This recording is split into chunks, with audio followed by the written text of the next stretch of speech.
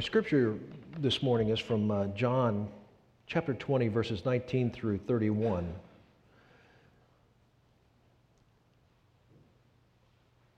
When it was evening on that day, the first day of the week, and the doors of the house where the disciples had met were locked for fear of the Jews, Jesus came and stood among them and said, "Peace be with you."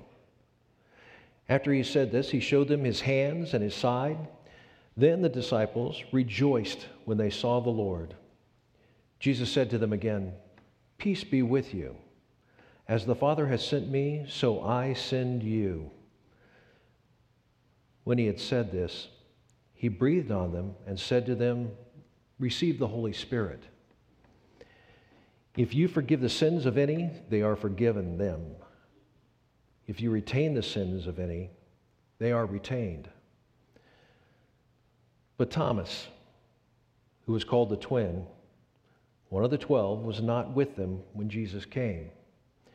So the other disciples told him, "We have seen the Lord." But he said to them, "Unless I see the mark of the nails in his hands and put my finger in the mark of the nails and my hand in his side, I will not believe."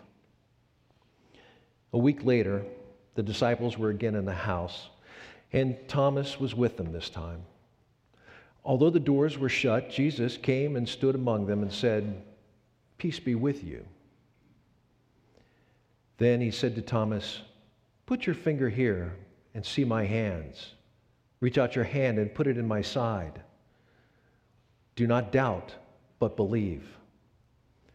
Thomas answered him, "My Lord and my God." Jesus said to him, "Have you believed because you have seen me? Blessed are those who have not seen and yet have come to believe." Now, Jesus did many other signs in the presence of his disciples. They're not written in this book. But these are written so that you may come to believe that Jesus is the Messiah, the Son of God, and that through believing you may have life in his name.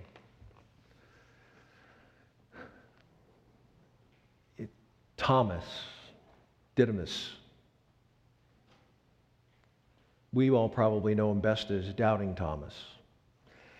As odd as it may seem, that's a tag that stuck with him and still does to this day. That name is synonymous with things like an unbeliever, a skeptic, a doubter, a cynic. I suspect that some of those words may even describe me at times. And perhaps I'm Thomas's twin, at heart anyway. Especially if I think about what Thomas went through. He saw Jesus on the cross. He understood that he was dead. He knew that. They wrapped him in linens, they carried him off, they placed him in a tomb, they rolled a huge stone in front of it. He was certainly gone. They knew that. Yes, the body was missing when they went to go look for it. But I'm sure that, the guards or the Pharisees, they all had something to do with that. They certainly didn't want him to become, immortalized as a symbol for them that they could keep coming back to, a place where they could go to look and say, this was the Christ. Well, a few days later, it's revealed that he has risen.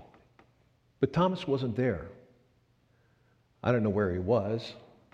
Who knows? He had something personal to do. I don't know. He may have even gone to the garden where he last saw Jesus free. But in any case, Jesus did show himself to the apostles that were gathered that day. And he did that in a locked room. That in itself was a miracle, because how did he get in?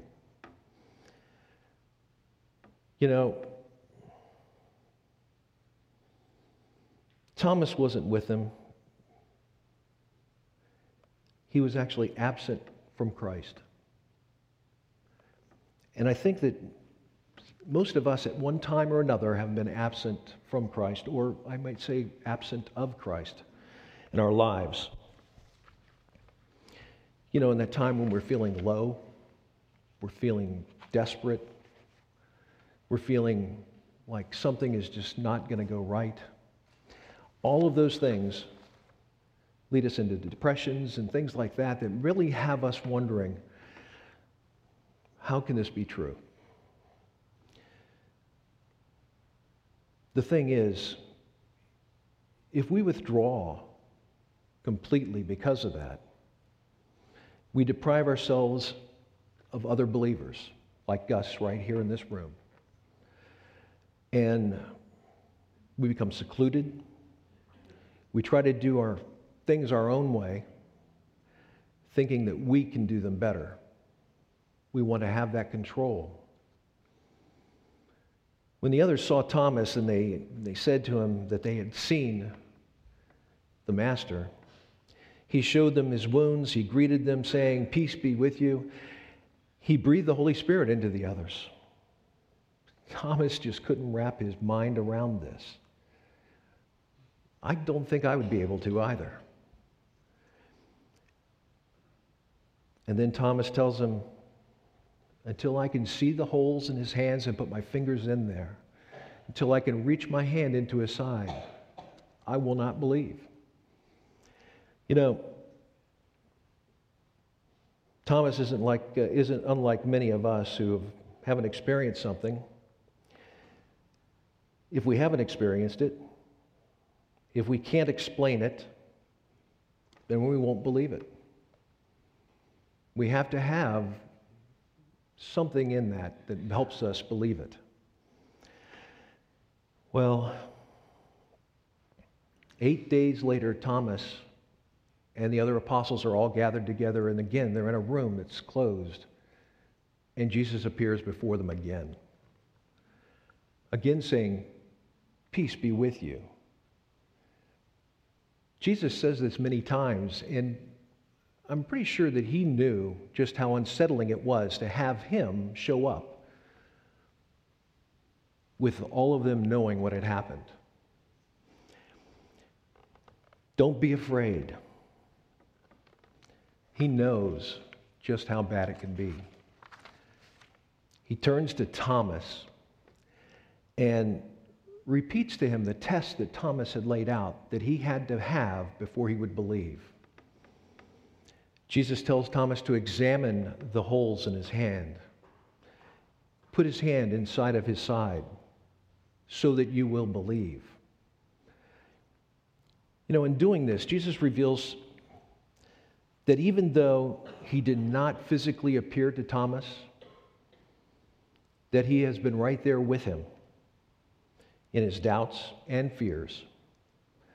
Jesus did not abandon him. Jesus was there listening to him. You know, Thomas does what he's told, and he proclaims, "My Master, my God." I mean, Jesus knew that that is what Thomas needed for him to believe. So, now you believe. You've seen with your own eyes, and now you believe, Thomas? Even better blessings are in store for those who believe without seeing. You know, it's great to know that Jesus will never abandon us. Even in the times of unbelieving, Jesus is never far away. He knows our sins and can still accept us if we let him into our life. We don't need to see him to perform the miracles. It's also great knowing that we can change. Thomas changed that quickly. All he did was he saw and he believed. Thomas became one of the most loyal, devout of the group, doing whatever he was told to do. If it wasn't for Thomas, what is now known as India would never have seen the Christian church.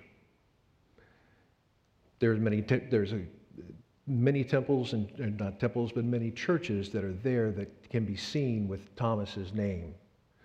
Some of the artifacts from Thomas's time when he was there teaching the gospel to those people have been moved even to the Vatican City because of how great he did in his quest that he was given. You know, like I said before, it's easy to disbelieve, but it's not easy to believe.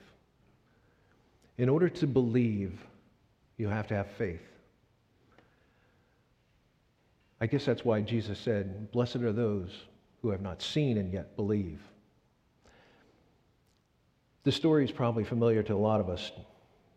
If we break it down really into what happened, Jesus shows up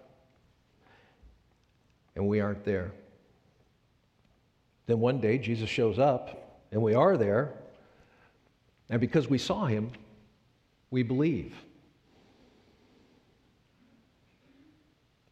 I'd like to think that we are the blessed because we have not seen him, yet we believe. It kind of makes you feel good about what can happen with just the faith that we have. The book itself gives many other instances where if you just believed in Christ, things would be just fine. Let's keep this in mind as we go through our days, examining if things are real or not. It's so easy for us to disbelieve because we've been taught that as we've grown up. We've been told, hey, don't believe in what's going on there because that's not right. You know, you need to get more information. Heck, we're living in a society now where somebody calls and on the telephone and tells you that your computer is broken and they're from Microsoft.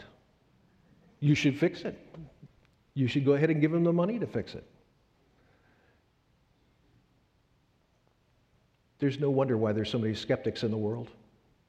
We've created it ourselves, not Jesus, but the human side of us. Hopefully we can all move past that and understand just how great it is that Christ is here in our lives. I hope that I don't find myself doubting as much even into the future. I'm grateful for this church and the people around me who all are believers. Thank you all for your belief that has kept me going.